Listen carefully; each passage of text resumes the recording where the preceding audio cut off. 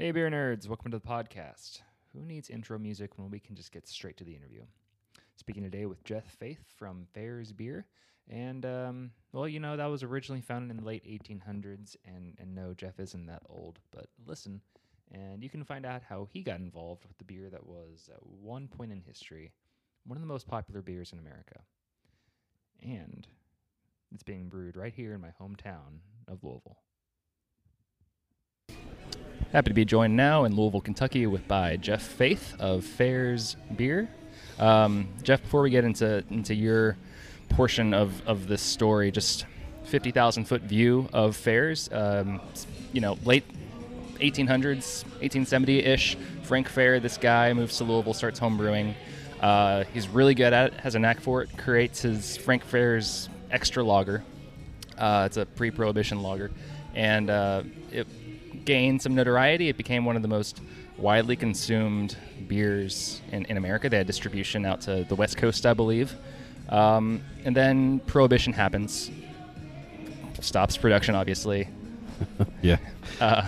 Work kind of picks back up a little bit, and then in the mid-'60s or so, Fair's just ceases to exist. Yeah, that's pretty close. Yeah. Yeah? All right. That's pretty close. Well, and now, thanks to you, and it's being brewed again here in Louisville at Akasha Brewing. Yeah, and those guys are doing a great job. So where do you fall into that story that I just told? Oh, that's great. I don't even know. I was a home brewer for a few years. Entered some beer in the state fair, and I would hang around the homebrew club just a little bit.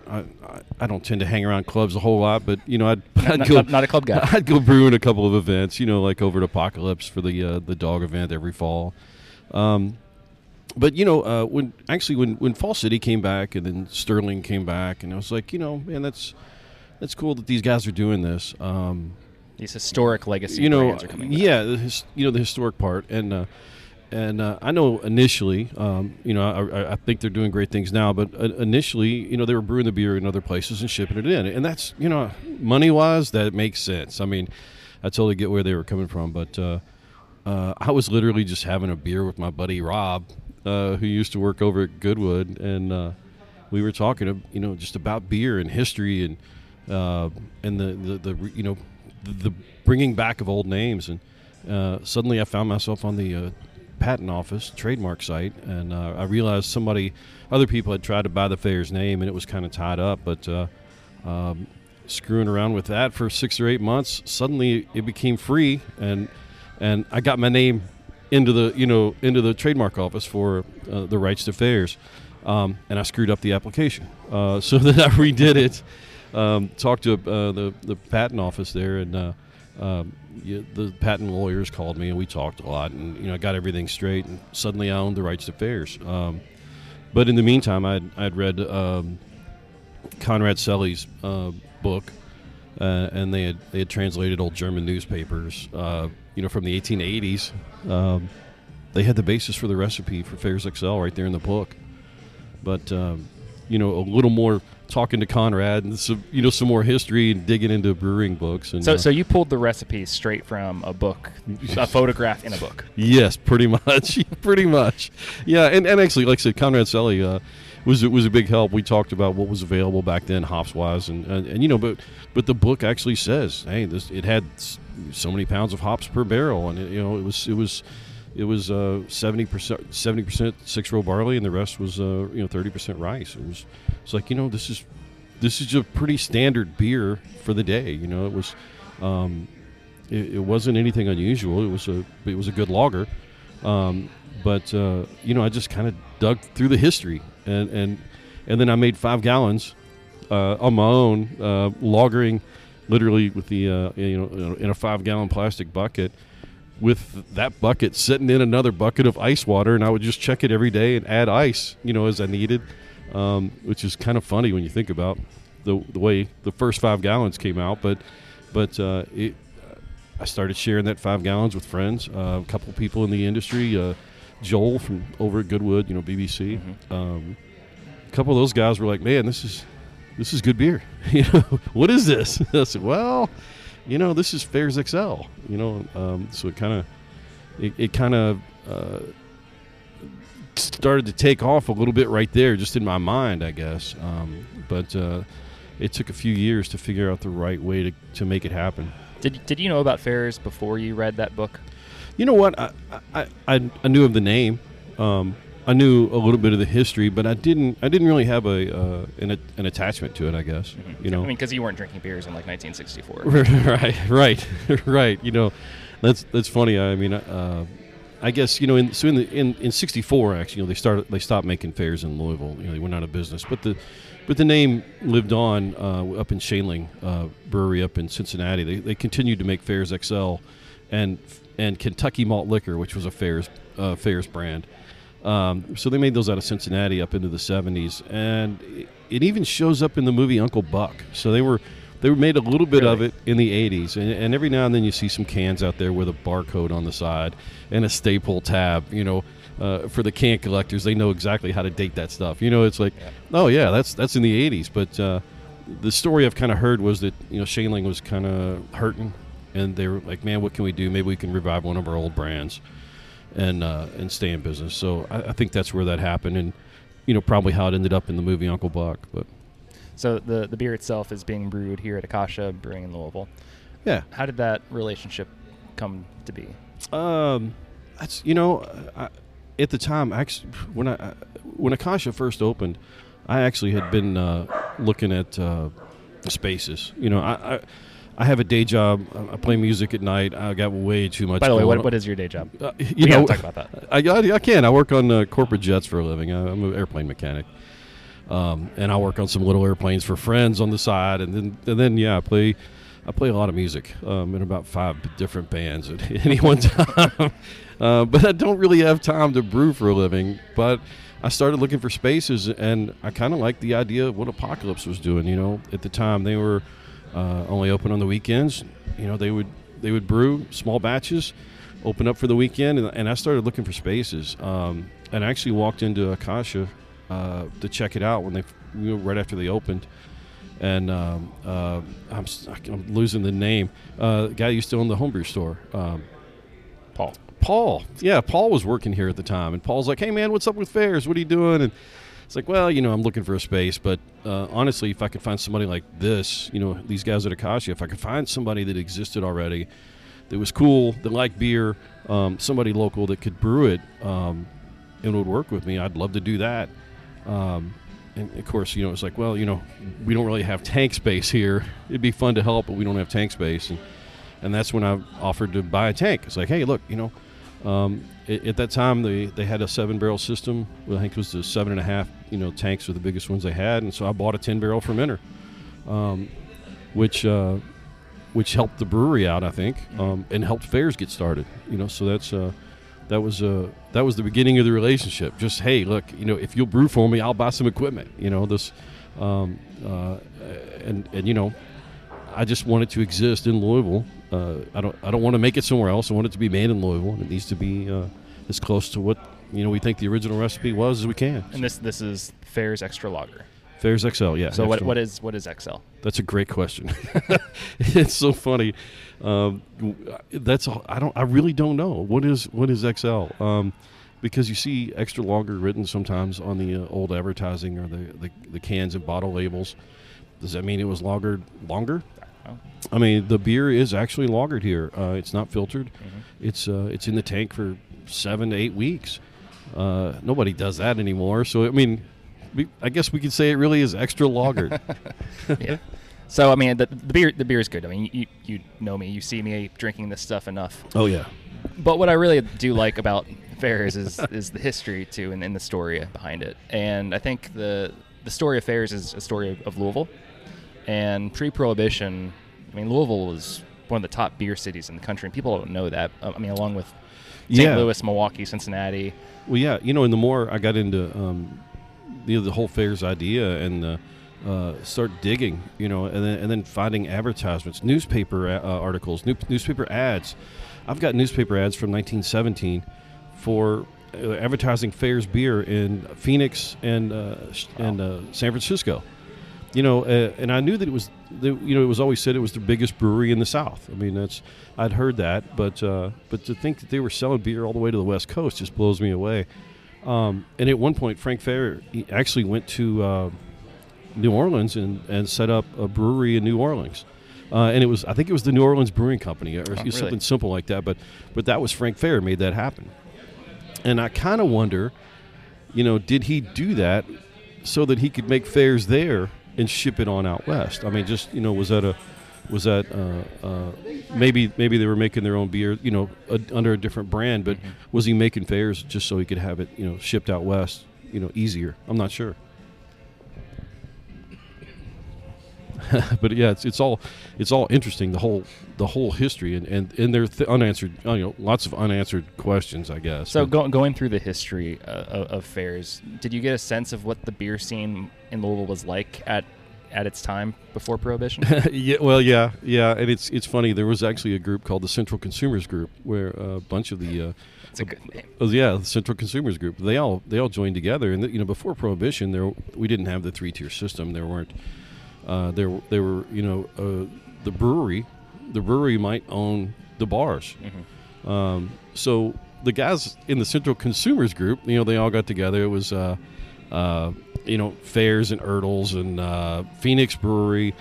I can't remember, Sin and Ackerman maybe. I mean, there were a bunch of breweries in town that were all part of the Central Consumers Group, but they just said, hey, cool, no problem. We'll buy up all the bars.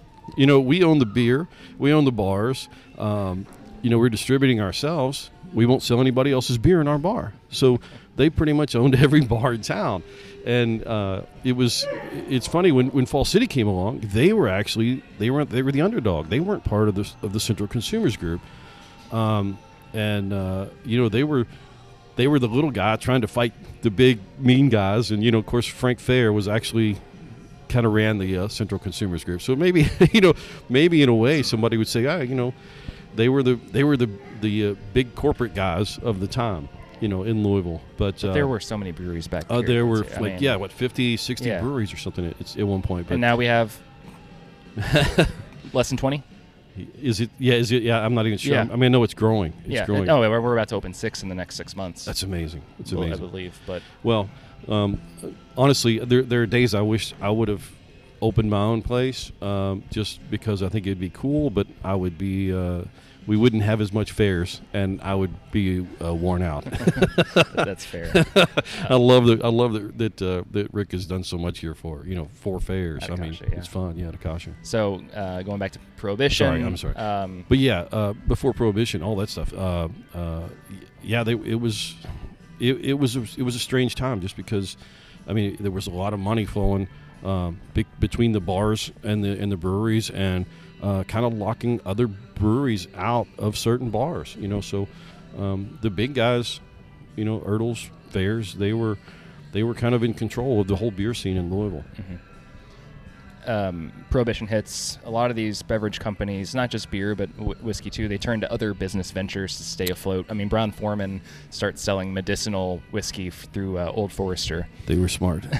And so they survived. They were still making whiskey, just in a different way. What did Ferris do during that time? That's a great question. I think, and I'm trying to remember, I've read too much. It gets jumbled up, but I know some of the beer cellars were used for growing mushrooms at the time. They also made some sodas, but I can't remember which part of that Fairs was doing. I had read about ice. Well, so ice is an interesting thing with the Fairs history. That goes back to about 1890. The first ammonia compressors for the first refrigeration unit in Louisville was Frank Fair's. Frank Fair had. That is a random piece of trivia. I know, and it's strange. But it's so funny. And there's actually in Conrad Selly's book, there's a photo of this big machine, giant flywheel that's 10 feet high with ladders and stairs going around this thing.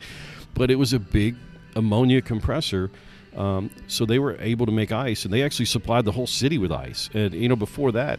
The beer cellars around here, they would cut ice from the lakes when they were frozen in the winter, and then they would store those in the cellars and packed with straw, whatever. It was like just literally big ice boxes underground. But once Frank Fair got this this big ice machine, he was able to make ice all year round. It made loggers a whole lot easier to do, and he was literally supplying the whole city with ice at one point. Wow. Yeah. So less than a year ago, Fairs gets canned for the first time since 1964. Yeah. I believe, I guess, but it was on draft here at Akasha before then. But what was that experience like for you?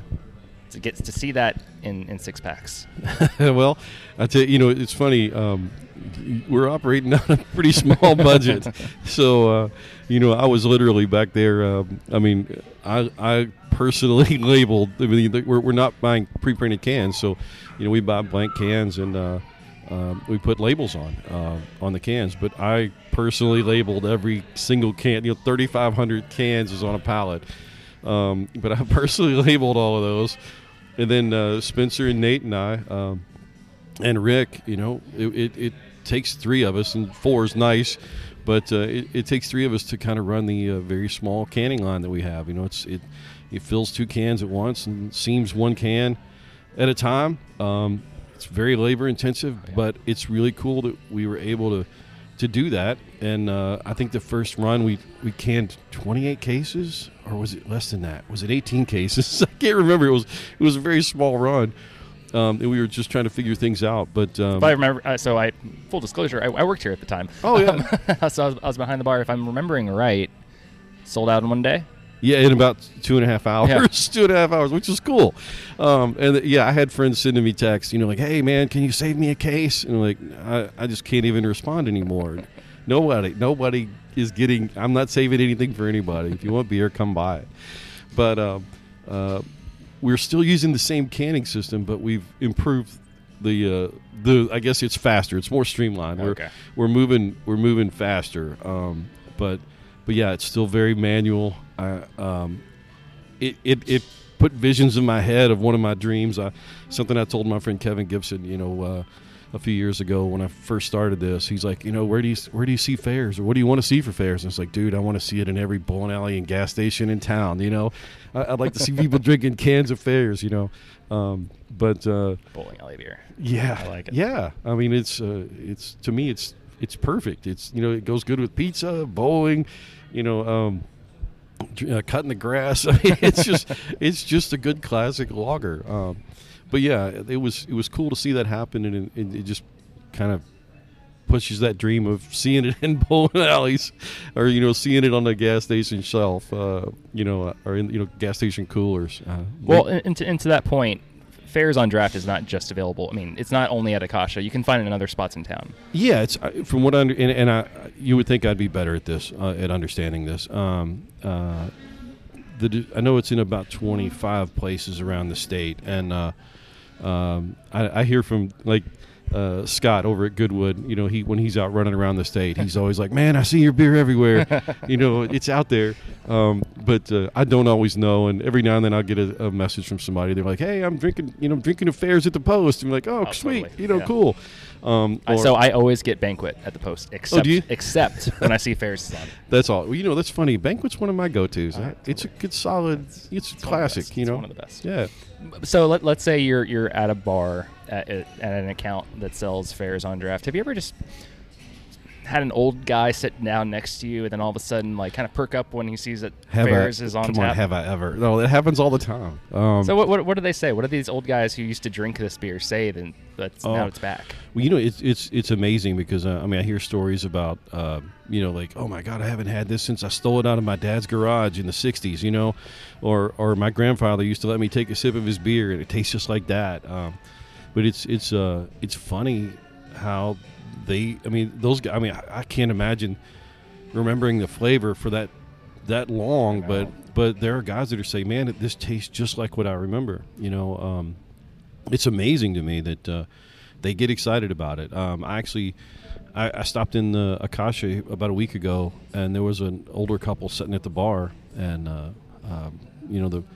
kind of walked in. I don't think there was anybody else around. It was early on a Sunday, but I walked in and ordered a Fairs, and they're like, "Hey, this couple over here came in just for Fairs," and And I hear that all the time, like, hey, these people are here. They just came in just for fairs. And I usually go chat with them a little bit, but these guys, it was the same story. They this lady's was it her dad, or I'm sorry, her uncle or something used to work for one of the breweries, years and years ago, but just remembers, the name and her parents drinking it. It was just like, just the history. I mean, everybody seems to remember or know somebody that worked at the brewery or somebody's grandfather drank the beer. I mean, it's really cool. But I've seen guys get tears in their eyes when they're taking a sip, and it's really, I don't know, it's sweet. Yeah, that's amazing, actually. A brand that exists that long, you start seeing some memorabilia pop up, some it's old everywhere. signage in it. Yeah. So I was going to say, like, you travel a little bit for work. Do you ever see it out and about? Have you ever, or how about this? Have you ever gone out of your way, traveled to pick something up? That's a great question. I guess I have. I've had a lot of stuff shipped in. I mean, we have an amazing thing with things like eBay now. Yeah. But and you collect this stuff too, obviously. I do. I have a museum of stuff. I mean, sometimes I'm like, what am I doing with all this? We It's got to get you an exhibit at Fraser. Oh my gosh. Well, it's funny you say that. The Fraser thing. There's a little off track here, but totally, yeah. But a couple years ago, I guess 2 years ago, I got a Facebook message from somebody just randomly, and they're like, "Hey, I've got Frank Fair's desk. Would you like to buy it?" And I'm thinking, how do you know? I mean, dude, how do you? There's no way you know this is Frank Fair's desk. I mean, I said, man, I don't know that I can afford it. And my thought was, well, this is probably somebody that just thinks, hey, this guy's got a bunch of money and is buying Frank Fair stuff. I'm like, cool. But I said, look, I might be interested. If you send me some photos, I'd love to see what it is you have. And he said, well, I got some other stuff too. And so he sends me this photo of a desk, and it looks like something from the 50s or 60s. And I'm thinking, well, maybe it could be something with Frank Jr. Which he was running the brewery after his dad died, and up in to the end. But they send me a photo, and I see this desk. I'm like, okay, that's cool. And hey, there's a photo of Frank Jr. and his wife, and there's a Fair's bottle and a couple of other things. And I notice on the desk is this little, about a 4-inch bronze medal in a leather case, and it got my attention. And it's something I knew about but had never seen. Couldn't believe one even existed. But Frank Fair actually won the best. It was actually the best display of beer at the Southern Exposition for every year that the Southern Exposition was around. And I zoom in on this photo, and it says Southern Exposition, and I'm like, oh, like my heart was racing, like, oh my God, there's no way. These people have a medal from the Southern Exposition. And I sent him a message back, and I said, look, any idea what you want for all that stuff? I mean, I'll just take it all. Whatever. So you go from, I don't know if I even want that desk, yeah. to I want everything in Yeah, the I'll room. just take it all. I'll be right over. Let me grab my truck. But yeah, I went over, and it turns out that their dad or their parents were friends of Frank Jr. and his wife. So when Frank Jr. died, they called this this couple up, and they said, hey, we want you to have a couple of things if you're interested. And they went over and gave them the desk and the medal and a couple of other things. And they were just cleaning out. They were cleaning out this lady's house that was going into a nursing home, and they needed the space. And they're like, hey, we heard about you, and we thought you might be interested, and we could use a little bit of money. I was like, yeah, cool, done. But so back to the Fraser Museum, I get this thing, and it's the first place medal for the Southern Exposition for Frank Fair for the first year of the Southern Exposition. And that's late 1800s again, right? 1883. Yeah. Yeah, 1883. So, I'm just like, holy cow, I have this thing in my hand. I mean, unbelievable. So I immediately sent a text to the two guys I knew over at the Fraser Museum, the curator, and hey, can we cuss on this thing? But it was funny because their response was just like, holy cow, this is a state treasure. How did you find this thing? And the next question was, and you're sending this photo to us because you're going to let us borrow that, right? Like, yeah. So it was like, I think I had the medal for maybe a week and a half. and the guys from the Fraser came over and picked it up. That's great. So they've had it for a while, along with a couple of they've got a couple of signs or trays or something, and they had some other things that they brought back to me after their Prohibition exhibit when they picked that stuff up. But yeah, it's kind of neat that the Fraser. I never heard that story before. It's yeah, amazing. It's weird, and so the desk. I've got Frank Jr.'s desk, the last desk that was in his house before he died, and this sounds funny, but when I said I actually labeled all those cans, I've got a very manual labeling machine, like a hand crank with a roll of labels on it. I actually clamp it to Frank Jr.'s desk to put the labels on. So, That's great. I feel like there's a little, grabbing hold of a little history there somehow. It's so fun. not only do you like the beer, you've also seemed to kind of attached your obsessed. It's also the family name that you can appreciate more than just like the beer and the brand. Oh, I do, yeah. So Yeah. are there descendants, Frank Fair descendants in the area? There are. And Do you have a relationship with them? I wouldn't say a relationship, but I get messages from them every now and then. And usually, we've had birthday parties here. For like when we first released the beer, it was in December. And so the next year we had a party here at Akasha for the 1 year anniversary of the new release. And then last year it kind of hit me. I was like, wait a minute, when's Frank Fair? When was he born? And he was actually born the last day of March, so the end of March. So it's like last year we just had a party on Frank Fair's birthday. It's like that, that's kind of fitting. So hopefully we'll do the same. Well, I mean, the plan is to do the same thing again this year. So what do you think? Kind of just a broader question, I guess. But what do you think the Louisville beer community can do to get us back to a place as a beer city to where we were before Prohibition? That's an interesting thing. I don't know that it'll ever be exactly like that again. I don't I just don't. We're not going to be selling fairs in San Francisco, I'm pretty sure. But I mean, like the guys over at Fall City, and I mean, Against the Grain. I go to Kansas a lot for work, and there's one of my favorite places out there for beer. I always go in and buy beer when I'm there, and I walk into Rob's World of Beer, and hey, there's Against the Grain beer in Goodwood sitting on the shelf now. They're getting out there. I mean, it's really cool that they've got that distribution, and the ability to make that happen. But it's growing. It's maybe it's not fast, but it's growing. And I think there's something to be said about the breweries that are here. I mean, Against the Grain has a secondary brewery in Japan. That's crazy. Monic. I was in Amsterdam about a year ago. I walked into this bottle shop, and I saw a Monic beer there. It was due to a collaboration with another beer there in the Netherlands. But just seeing a Louisville, Kentucky brewery bottle label. Yeah. And I mean that's cool. So we are on the right track, I think. Yeah. I mean, I wouldn't. I mean, again, I don't know that it's ever going to be quite like it was, but. I think we need more breweries in the West End. Yeah, we're getting Shipping Port that's opening up in the next year or so. Yeah, but it used to be. I mean, and so thinking back, to these old guys that I run into all the time. My neighbor Norman, cool dude. But he always talked about it, and I've heard the story from other guys. But he's like, man, when I was a kid, my dad would hand me a quarter, and I'd grab the bucket, and I'd walk down to the brewery, and it's like. Yeah. Oh, yeah. You'd walk down to the brewery and get a bucket of beer.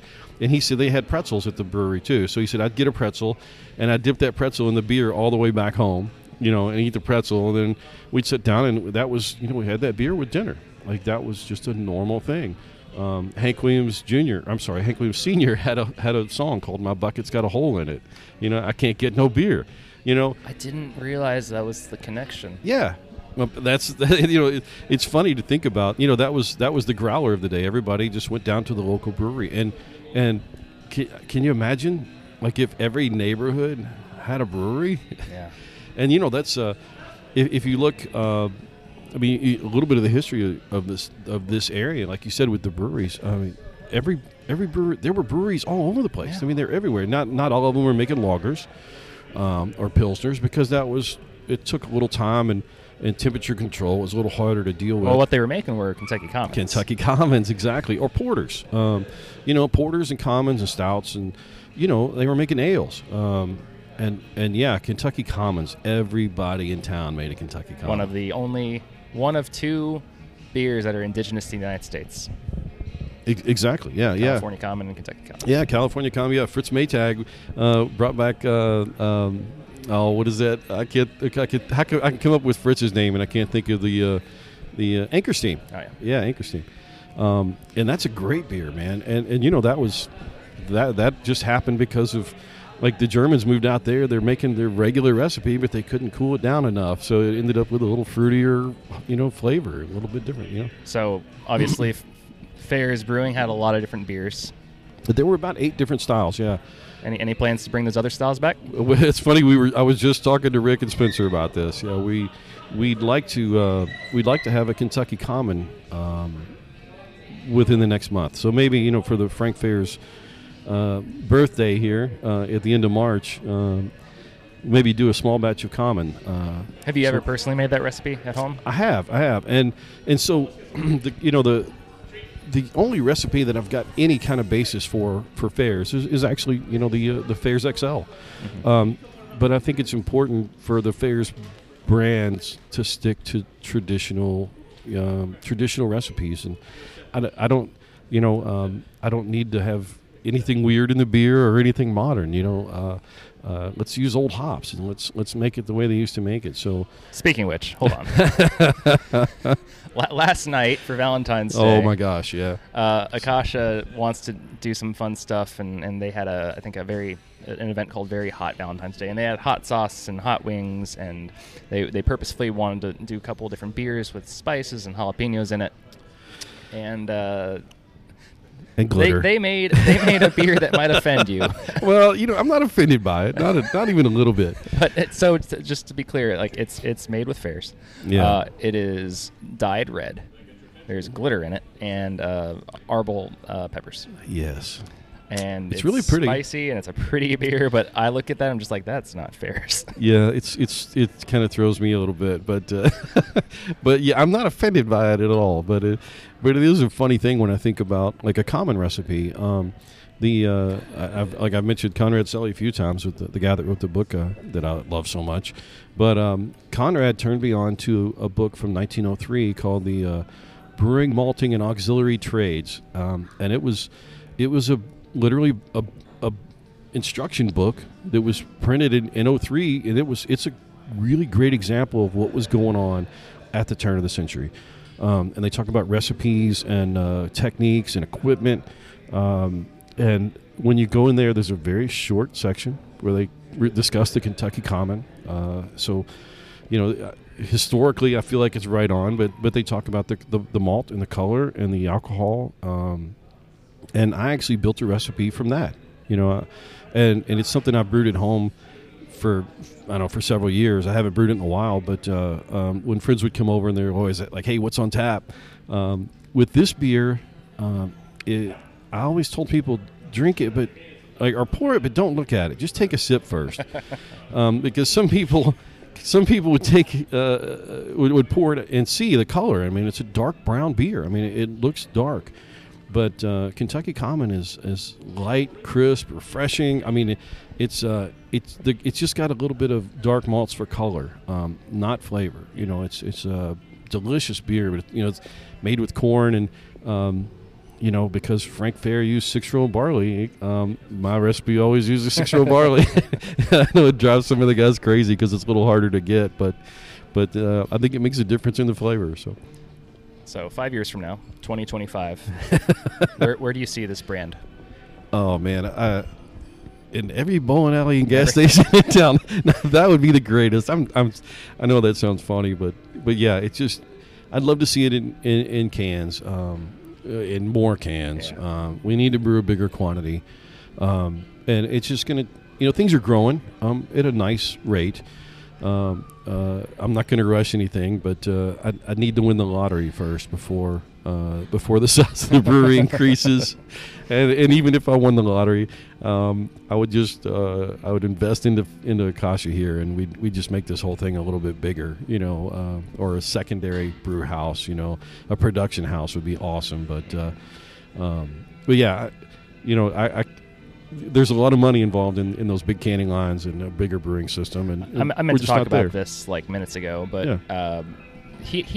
Frank Fair had 2 brewery locations here in Louisville, right? Yeah. So, if you know where First Quality, or First Link supermarkets. That's where they used to be down here, between Preston and Jackson. Yeah. Green Street. It was Green Street. Yeah, years ago, and then later it was Fair Avenue. But cool. Actually, Frank Fair started working at a brewery right there, and worked there for about a year, and then bought it, and that became Frank Fair's Brewery. That place burned in the 1890s, 1880s. Bloody Monday or No, something? no, it wasn't, because it was just a brewery fire. Okay. But they moved across the street where Dosker Manor is now. But the entire city block became Frank Fair's Brewery number 1. Mm-hmm. And that's probably about the time Fair Avenue, instead of Green Street, they decided it was Fair Avenue. But that brewery was the one that was there till 1964. And but yeah, there was another brewery that went out of business before Prohibition, and that's over on Logan Street. Mm-hmm. And that big tall building that everybody sees, it's kind of rough. Yeah, that became Frank Fair's Brewery number 2. Yeah, so cold storage and brewery. Yeah. So this is all to say that in 5 years, maybe there's a production house. That would be great. That would be great. What's funny? I actually talked to a friend of mine, a fellow musician up in Indiana that works for a distributor, and I was talking to him about some Indiana distribution. So we're going to start working together soon, I think, and try to get a little more going on up there. But just baby steps. I just got another pallet of cans, which doesn't sound like anything for the big breweries, but yeah, label another pallet of cans, and we're going to keep trying to get more cans out there, and just keep making beer. I'd love to say it was going to be bigger. I think it will be, but I'm not sure what it's going to take yet. That's fair. Well, I do know what it's going to take: a whole bunch of money. So if you're out there listening and you would like to donate to the Frank Fair Fund, yeah, right. Jeff, thanks for joining me today. Thanks, man.